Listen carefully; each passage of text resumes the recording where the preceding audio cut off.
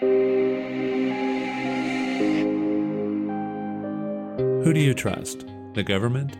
Scientists? Fellow citizens? My water was 2.5 times that of hazardous waste. And they were still saying there was not a problem. On this episode of The Conjectural, monitoring our water and environment and the increasingly important role of citizen scientists. I'm Robert Frederick. You probably already know some of Leanne Walter's story. She's a resident of Flint, Michigan, who was not persuaded that everything was fine with her water. Puzzle pieces of what was happening to my family, trying to put it all together. Rashes, hair loss, my kids getting sick. At one point, my 14-year-old, them telling us they thought he had cancer because they couldn't figure out what was wrong with him. Missing a month of school. That was 3 years ago. The problem, as you probably know, was lead. What you may not know? I blame the journalists to a certain extent, and then I cut them some slack because they were being lied to just like everybody else, okay? So they get a little bit of a pass there because, you're being told by the state and all these tests that everything's good. And then you're getting told that all these citizens are crazy. So what do you do as a journalist? None of the media in Flint would tell the side of the citizens because the city and the state were saying everything was okay. We were just crazy. Nobody would hear us. They wouldn't put it out. Walter's son was diagnosed with lead poisoning, but the Environmental Protection Agency was doing tests at her house with the results showing lead levels were non-threatening. That got Walters interested in how the science was done herself. She learned from talking with EPA personnel and independent scientists that there was more than one way to test for lead. Different tests showed different results. Outside journalists started paying attention, and a leaked report from the EPA really broke open the story. And I was told by the state I needed to calm down. It's just a few IQ points. It's not the end of the world.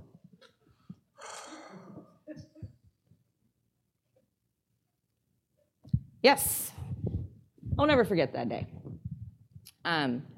That's when I decided, that's when I really got into my research. And so I started testing with Virginia Tech. And from the testing without loopholes, my water was 2.5 times that of hazardous waste. And they were still saying there was not a problem. Siddhartha Roy is a graduate student at Virginia Tech and the communications director for the Flint water study that independently confirmed that Flint residents were being poisoned with lead in their water. I did a comparison on media reports on Flint before our team got involved. It's actually sad because for the entire year before, the media did like 10 stories a month. And every time it would be the citizens are protesting, they seem angry, but the state said everything is fine. The journalists never questioned the authority. They never questioned the experts. And this is something we need to be very careful about because the rise in scientific misconduct at government agencies that we witnessed in Flint, in DC, and elsewhere is really concerning.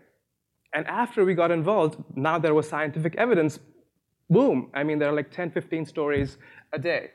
Kurt Guyette was that outside reporter who first paid attention. He wasn't in a traditional reporter's role, however. I was pretty much throughout my career kind of just a general assignment reporter. In 2013, in November of 2013, I started working for the ACLU of Michigan. Through a grant from the Ford Foundation, they hired me to write about issues connected to Michigan's emergency manager law. Democracy was taken away from Flint and 7 other cities in Michigan under what's called an emergency manager law, where cities, school districts, counties in financial distress could be taken over by the state with an appointed emergency manager who has complete authority. The power of elected officials is taken away. They have zero authority. All the power lies in the hands of these appointed emergency managers.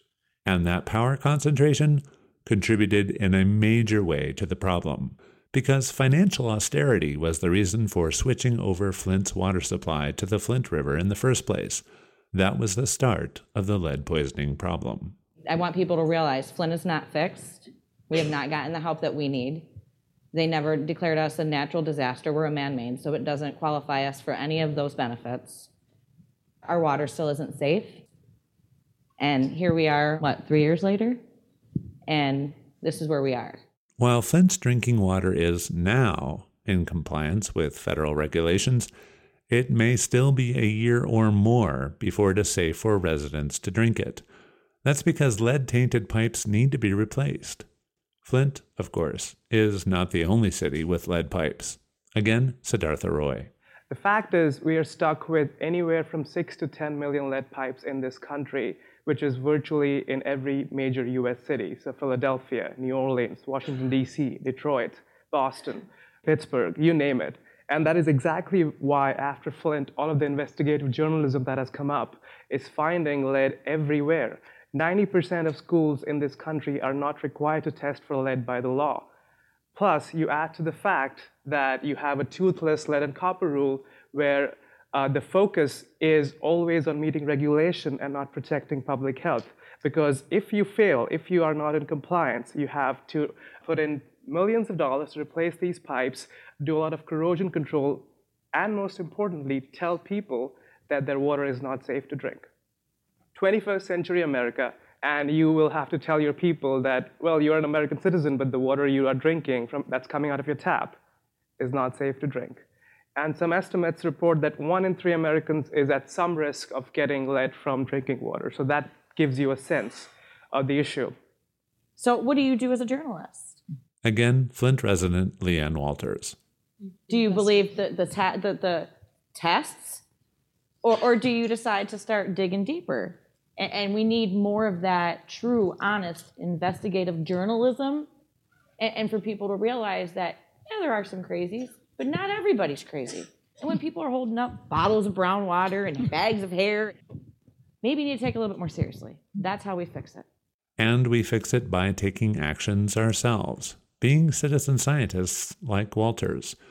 Because if the Flint water crisis can happen under a fully staffed Environmental Protection Agency, what will happen under the Trump administration's EPA is anybody's guess. Trump's transition team laid out a plan to reduce the EPA's staff by 2/3. So it's time for us to come together as communities and contact independent certified labs to test the water going into our neighborhoods, to test the water going into our businesses, to test the water going into our local schools.